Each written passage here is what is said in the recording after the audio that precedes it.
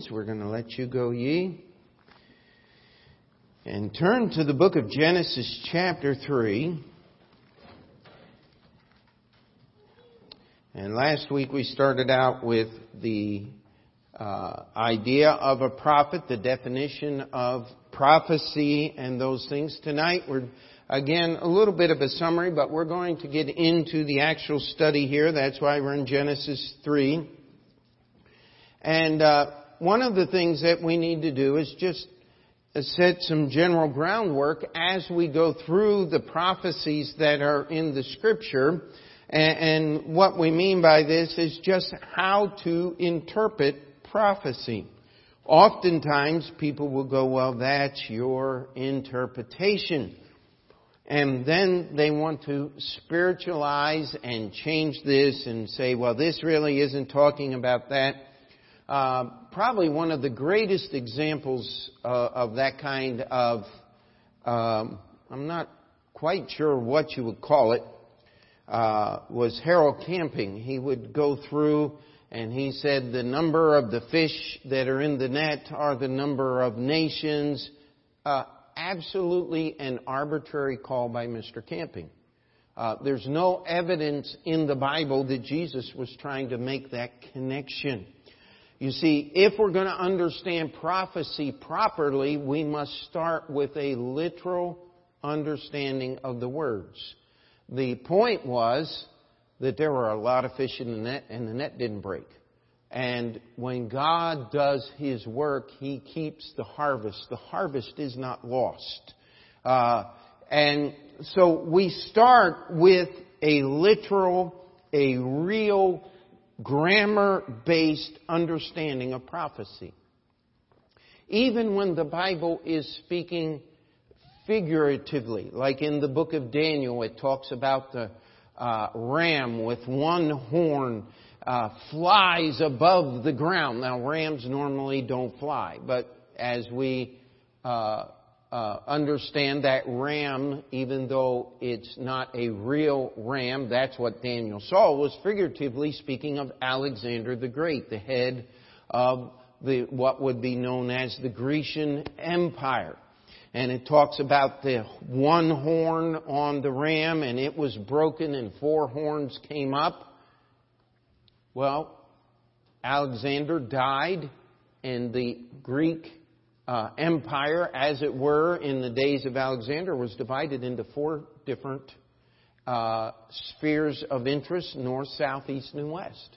And Daniel goes through and gives a prophecy of what was going to happen as those different kings, especially the one of the north, which would have been the east, fighting the one of south, which would have been Egypt, and they go back and forth in the book of Daniel. It calls them north and south, and they fight with each other and cast devices against each other. And historians go through and say this is too accurate to be a prophecy. Daniel could not have written this when he lived several hundred years or so before Alexander. And so therefore it must have been written in a much later time period. No, the author of history, we have no problem understanding that the creator of the universe, the author of all history, might just know what happens before it actually happens. Amen? But we must start with a literal understanding. If the prophecy has no actual fulfillment, then there cannot be any way to verify whether the prophecy was actually fulfilled or not. Now, this is a device that is often used by those who would, as it's talked about in the book of Ephesians, lie in wait to deceive. How many of you have heard of the Seventh-day Adventist Church? There was a fellow, his name was Miller, and he had had all these special visions and revelations, and he had prophesied Jesus was coming back and that this was going to happen and that was going to happen, and his reliability was perfect. 0%. Nothing happened, did he say? I mean, absolutely nothing. And after failed prophecy after failed prophecy, even Mr. Miller got discouraged at his reliability rating there, and he quit. Well, unfortunately for mankind, there was a deacon in the church who had a wife, Deacon White, and his wife Ellen G. White, who is the actual founder of the Seventh-day Adventist cult as we know it today, went through all of Mr. Miller's prophecies and gave them spiritual fulfillments. So now Mr. Miller was off the hook. You see, he didn't know what he was prophesying, and so they didn't have actual fulfillments. They had spiritual fulfillments, and now he's right at 100% because there's no way to check it. You see, when God gives prophecy in the Bible, we start with a literal grammatical word usage because God is talking about something happening. And even when figurative language is used, we go back and we put that figurative language in a literal context as the ram flying and hardly touching the ground was simply talking about the speed at which Alexander forged his conquest of the then known world. Died before he was 32 years old. His reported last words were, "Are there no worlds left to conquer?" Don't know if he actually said that, wasn't there. But certainly fitting with his character and what he did, but the Bible was absolutely correct. Now, as we start out with the literal understanding, we've got to also be in remembrance that prophecy, the fulfillment of that prophecy, the words there cannot, will not, and do not contradict other Scripture.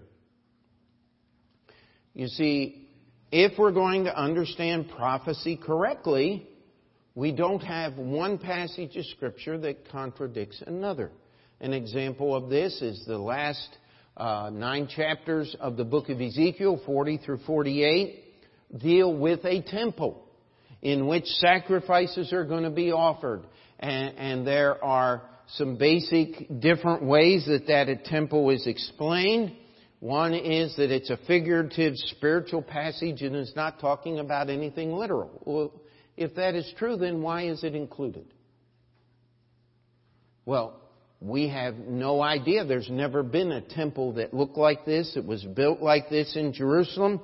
The temple wasn't serviced as it is described in the book of Ezekiel. And in fact, it is only the line of Zadok that is there. And Eli's house is completely cut out. His descendants have no place of service. Oh, wait a minute. Wasn't that prophesied by Samuel? That God was going to cut off Eli and he wouldn't have any place of service? If you remember, in the days of Jesus, you had Ananias and Caiaphas, and they were both called high priest. One was Eli's descendants, and the other was the other son of Aaron's descendants. And there was always just a little bit of conflict there, but the Bible tells us in Ezekiel's temple that's not going to be. You see, the simplest way is Ezekiel's temple is going to be the temple during the millennial kingdom. It hasn't happened yet. It's going to be there. And this is what helps us keep our Bible in check. You see, there is much argument about when the Lord is coming back. Is there going to be a rapture of the church? Now, anyone who believes their Bible does not argue about the fact that Jesus is coming to take the saved people. It's when. Is it going to happen before the tribulation begins, somewhere in the middle of the tribulation, or at the end of the tribulation?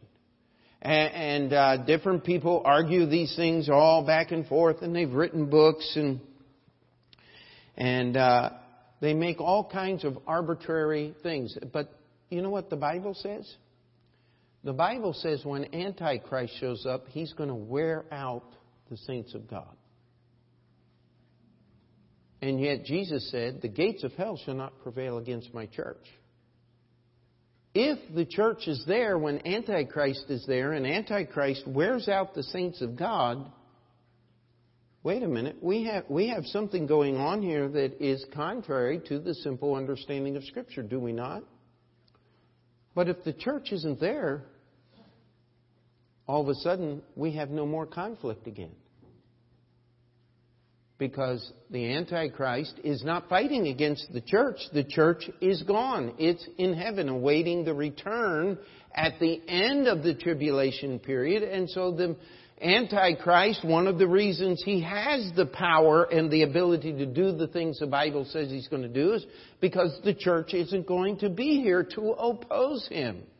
And by the way, we do not, as the church, we do not oppose the powers of evil by trying to tell the government what to do.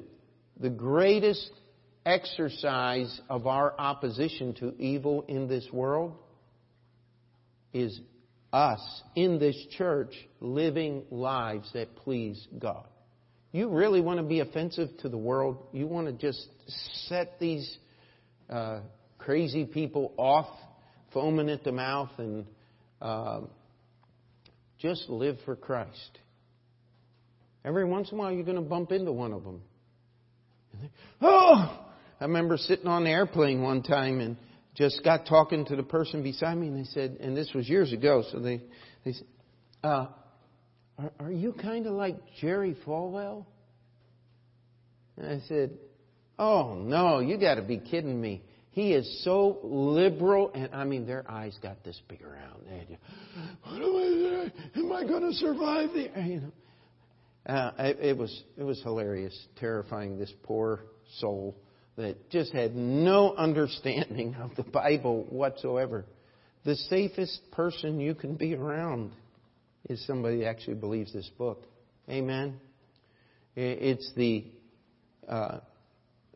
people who are off their rails and not believing the Bible. But we've got to understand, prophecy, in order for it to be prophecy, God says it's got to be accurate. Therefore, there must be some literal fulfillment. There must be something we can look at.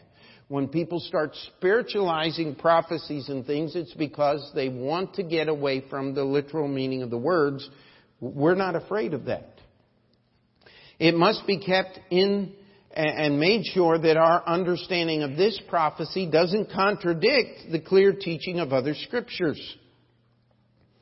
There is going to be a context of time and culture. When it talks about in one of the prophecies says that Israel's going to be given wings as an eagle to fly into a place to be hidden for basically half of the tribulation period. A lot of these new scholars take that passage. See, they're going to use airplanes. That's not what it's saying. It's saying that God is going to move them speedily. They might use airplanes, but God doesn't need airplanes for people to be able to move into a hiding place from the Antichrist quickly. We keep it in its literal context, its prophetic context, its time and culture, the context of Scripture as a whole. And we have to remember two things, and this may sound just a little confusing, but there are times when God talks about more than one event in the same prophecy. The way this is called, if you just want a title, it's called the mountaintop rule. If you're standing on top of a mountain and you're looking out at other mountains, you will see the tops of the mountains, but you really have no way of gauging the valleys in between. And there are times when there'll be 2 or 3 prophecies all put together talking about separate events, separated sometimes by hundreds or even thousands of years, but it's all given in one passage. And in opposition to that, there'll be other passages where you may have this little bit of prophecy here, and all of a sudden it goes back into a psalm, either praising God or bemoaning the troubles, as often happens in the Psalms, and then goes back to prophecy, and then goes back to the actual psalm and the message of the song. Do you know what this means? If you're going to understand your Bible correctly, you're going to have to put forth some effort. Amen? You're going to have to work. That's just part of understanding. And if we're lazy or we want to take shortcuts, we're going to get in trouble. We are going to miss it. We can trust what God says that we cannot see. In fact, we're going to be looking at a few prophecies here tonight before the end of our time, I hope. And we're going to find out that there is a blessing for simply trusting God's Word. How many of you have read the book of Revelation? The Bible in the first chapter said there's a special blessing. Blessed is everyone that readeth and keepeth the words. There's a lot of things in the book of Revelation I can't keep. But there are those letters to those 7 churches. And there's an awful lot of instruction there. And so we need to just finish here is setting some general rules. We never will get past a literal understanding. Even when it's speaking figuratively, we must put those figures in literal time and space events, because that's how God intends prophecy to be fulfilled. If someone just is talking about some spiritual thing out there, how would you know if the prophet is correct if there is no actual fulfillment? That's a trick that man uses. It's been there for years. Man uses that all the time. So let's go to Genesis 3, if you're there, verse 15. This is the first actual prophecy that's in the Bible. It says, "And I will put enmity between thee and the woman, and between thy seed and her seed. It shall bruise thy head, and thou shalt bruise his heel." If you like big phrases and things, this is called the proto-evangelium, or the pre-evangelism. This is the testimony of what God is going to do. Now, God is actually speaking to the serpent here in this passage. Now, how many of you want to believe that all the animals spoke and Dr. Doolittle was actually real, and in the millennial kingdom we'll talk to animals and they'll talk back to us? If you really want to believe that, be my guest. But that's not what it was talking about. We know who was in the snake, do we not? It's just simply the devil was there and using that snake as a platform, to speak to Eve. And as God is speaking there, He says, "I'm going to put enmity between you and the woman." Do you think Eve ever spoke to another snake again as long as she lived? Nope, don't think so. There were some bad feelings there. And remember, Adam lived 930 years. And we do not have the record of Eve's life, but even if it was percentage-wise long as it would have been, she still would have made 850 easily, maybe close to 900. And so there was a long time there, and it says between thy seed and her seed. Now, we won't get into too much detail, but we understand the seed of the serpent is those that follow the devil. In the Bible, the woman has no seed. That is traced through the man, not the woman.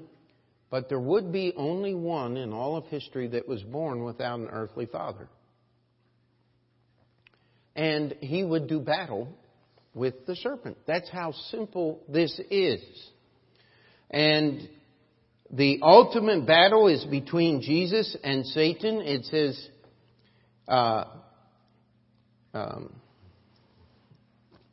It shall bruise thy head, and thou shalt bruise his heel. Talking about the seed of the woman, the one who was born without an earthly father, was going to bruise the head of the devil. And people question, why is the word bruise left? Does anybody know what a concussion is? The medical definition of a concussion. It is a brain bruise. It is a bruise to the brain. It's where your brain actually bumps the skull and gets a contusion. You can have a very minor concussion, or as the NFL and boxers have found out, you can actually get so much brain damage that it will actually stop you from functioning. A severe concussion can kill you.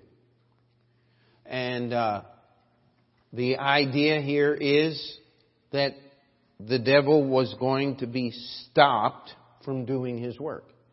He's going to be bound for 1,000 years during the millennial kingdom, and then his ultimate is going to be end is going to be in the lake of fire and brimstone. The Bible says where the beast and the false prophet are. They've been there 1,000 years.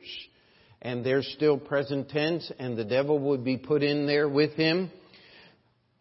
But there's going to come a time when his power is stopped.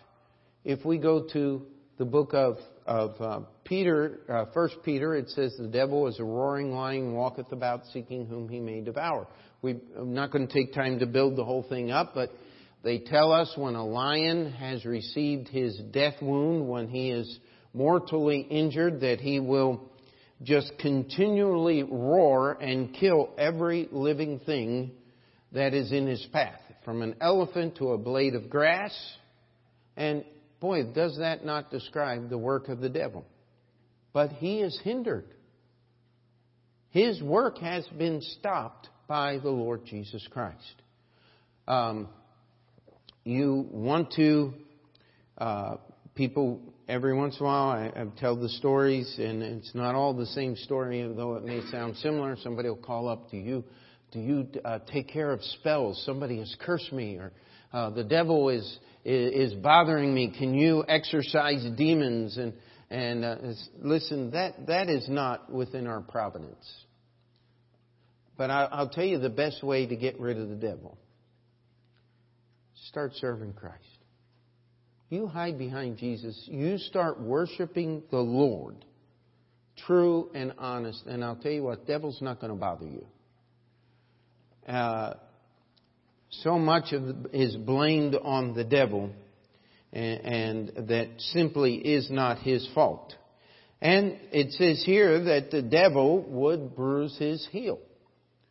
And of course, crucifixion is the only form of capital punishment that we know of where the heel is bruised. The nail is driven in through the ankle and out under the heel. And you actually are resting. How many of you have ever gotten a stone in your shoe and stepped down right on your heel bone? I mean, I've done that on a few occasions. And I mean, you talk about pain. I mean, it'll send a shudder. But imagine having to rest all your body weight on a nail that is going through your ankle under your heel bone. And yet that was part of the way the crucifixion worked, is the pain would grow to a point to where you would not be able to push yourself up. You would just simply be hanging there, and that would suffocate you. And so the prophecy was ultimately fulfilled on the cross. The devil has received his death wound, the bruised head. Jesus' heel was bruised on the cross. But all of that was superseded by Jesus' resurrection from the dead. Amen. This is a prophecy. It had not happened and would not happen for nearly 3,500, or at this point, nearly 4,000 years before Jesus would hang on the cross and pay the price for our sins. And yet here is the prophecy laid out. And when we look through the Bible, we say, wow, that makes so much sense. And I'll promise you this, we couldn't understand Genesis 3:15 the way we do if we didn't have our New Testament to shed light on that and help us see what actually happened and real events. Turn with me to the book of Jude, if you would. The book of Jude. That is that one chapter book right before Revelation. We're going to look at 2 verses here. Jude 14 and 15. It says, and Enoch, also the 7th from Adam, prophesied of these, saying, behold, the Lord cometh with 10,000 of His saints to execute judgment upon all, and to convince all that are ungodly among them of all their ungodly deeds, which they have ungodly committed, and of all their hard speeches, which ungodly sinners have spoken against Him.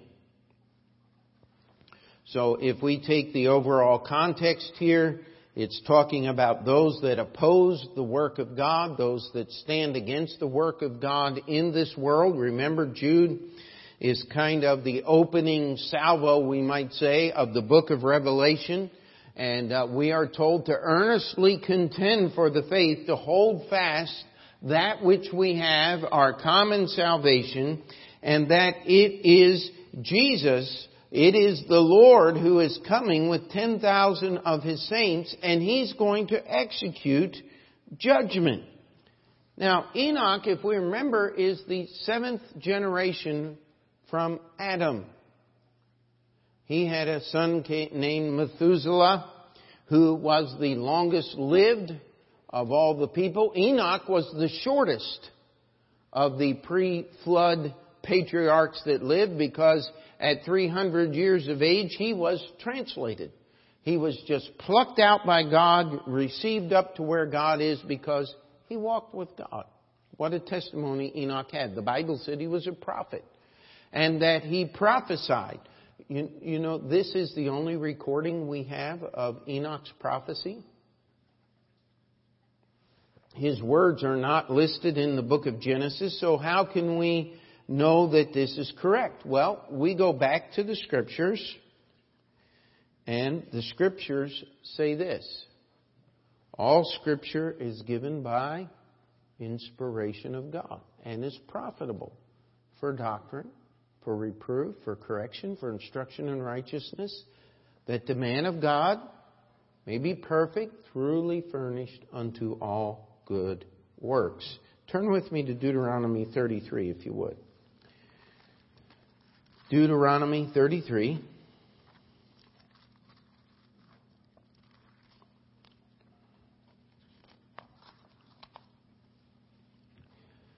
And we start in verse 1. It says, and this is the blessing wherewith Moses, the man of God, blessed the children of Israel before his death. And he said, the Lord came from Sinai and rose up from Seir unto them. He shined forth from Mount Paran, and he came with 10,000s of his saints. From his right hand went a fiery law for them.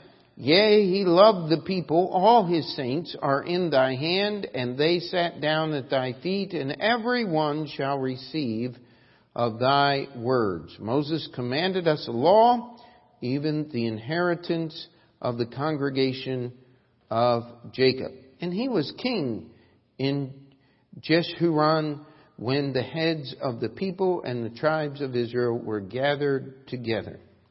So we read this. This is a blessing. Moses was saying his last prayer and benediction over the children of Israel. And he describes God coming down on Mount Sinai as the Lord coming with His saints. The idea would be fulfilled in the nation of Israel. As the nation grew and followed the words of God, they would be following Him. And we understand that this prophecy of Enoch ultimately will be fulfilled at the great white throne judgment, where God judges every unsaved person of their deeds. What Jude is trying to tell us is that from the beginning of history to the end of history, God has promised to judge evil. So that's not our job. See, this prophecy is to teach us something. It's to show us. How many times have people said, well, I'm a Christian and I'm going to set this thing right? Wrong. That's not your job. Your job is to be obedient to God. God is the one who's going to set things right. Amen. And let's see if we can sneak one more in here. Turn with me, if you would, to Genesis chapter 6. Genesis chapter 6.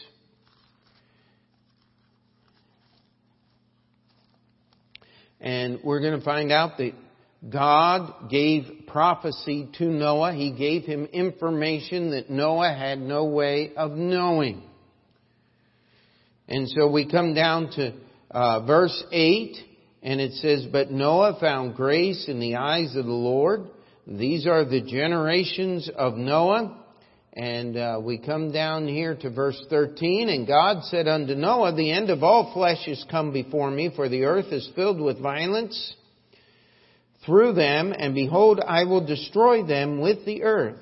Make thee an ark of gopher wood. Rooms shalt thou make in the ark, and shalt pitch it within and without with pitch. And this is the fashion which thou shalt make of it. And God gives him the dimensions. He tells him the type of wood. He tells him how to waterproof it. Now, did Noah have any way of knowing any of these things? No. God gave him direct revelation and told him what to do. And what did Noah do?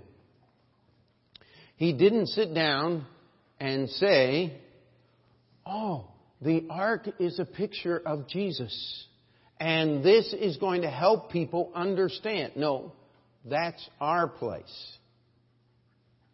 Noah had a physical problem at hand. If he did not build the ark before God sent the water, Noah and his family and all the animals would die, and that would be the end of everything. God gave him direction. Now, let's turn to 1 Peter. Actually, let's turn to 2 Peter 2:5, and then we'll come back and catch 1 Peter here. Oops. 2 Peter.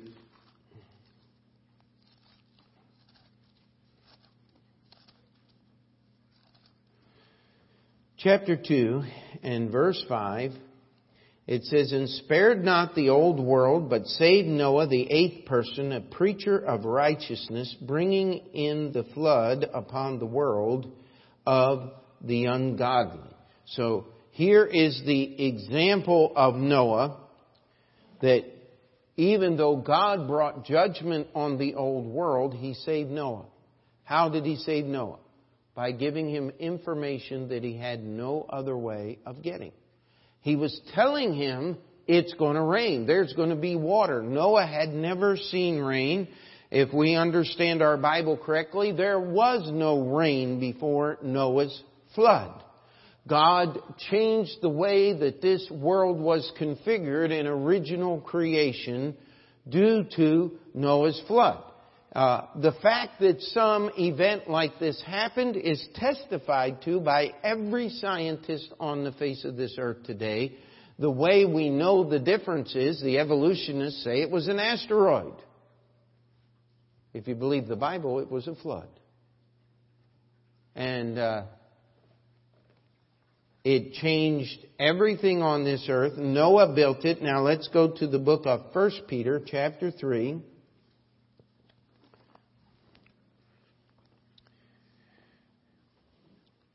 Now, verse 20, which sometime were disobedient when once the long-suffering of God waited in the days of Noah, while the ark was a preparing, wherein a few, that is 8 souls, were saved by water. The like figure whereunto even baptism doth also now save us, not the putting away of the filth of the flesh, but the answer of a good conscience toward God by the resurrection of Jesus Christ, who is gone into heaven and is on the right hand of God, angels and authorities and powers being made subject unto him. Now I will challenge you that this passage here in 1 Peter chapter 3 is one of the most difficult passages in our New Testament for people to understand. If you really want to get confused, get some commentaries on it and just read what people say. And you will see some extraordinary things proposed here and said here. But what we simply have is God was using the actual life of Noah to paint a prophetic picture for you and I. It says, the like figure. So now we're talking about a figurative speech. We're talking about pictures and types in the Bible. And it tells us here that they were saved by water. Now, how was Noah saved by water? He was actually saved by the ark, right? But if the ark hadn't floated on the water, it wouldn't have mattered what Noah was in, because every living thing that had breath, except Noah and the animals that were in the ark, was killed. The ark, if we want the proper typology or picture here, is a picture of Christ. We get in Christ, and then we get in the water. We get saved first and baptized. They got in the ark, and the ark got in the water. Were they saved by water? No more than we are saved by baptism. You see, it's not the putting away of the filth of the flesh, but the answer of a good conscience toward God. If I want to be, here's what Jesus told John the Baptist. Suffer it to be so now, for thus it becometh us to fulfill all righteousness. Amen? And if I want to have a good conscience toward God, I get saved and I get baptized. I get saved the Bible way. There's only one way. I get baptized the Bible way. There's only one way. And as I do this, I am fulfilling the picture that God used and painted with the actual life and deeds of Noah, that Noah would have had no way of knowing or preparing or doing except God came and told him of things that had not happened yet. See, that's how prophecy works. And we take a very difficult passage and we make it simple. Christ is the ark. The ark got in the water and was floated away from all of the destruction and devastation on the surface of the earth, and they were saved. You get in Jesus, you get saved, and then you should get baptized so that you have a clear conscience between you and God, following the example that Jesus set. And prophecy is first and foremost to teach us about Jesus Christ. That's how prophecy works. Enoch's prophecy, God is going to judge and convict the ungodly. Fulfilled. Great white throne has yet to be fulfilled. But we can read that prophetic passage in the book of Revelation and make it fit perfectly into Enoch's words and understand that God is going to judge. And I can learn something. I don't have to judge. I don't have to take care of things because God is going to. The promise of the Redeemer was filled in Jesus Christ. I do not have to worry about being defeated by the devil because Jesus has already won the battle. Amen? And then Noah's Ark is I follow the direction and the example of the Lord Jesus Christ. And Noah painted a picture of that, keeping me away from the false doctrine of baptismal regeneration, meaning that you are saved when you're put in the water of the baptistry. That is a doctrine that was invented by man. It has nothing to do, it says here, not the putting away of the filth of the flesh. It was old General Sam Houston. He put off his baptism until he was later in life.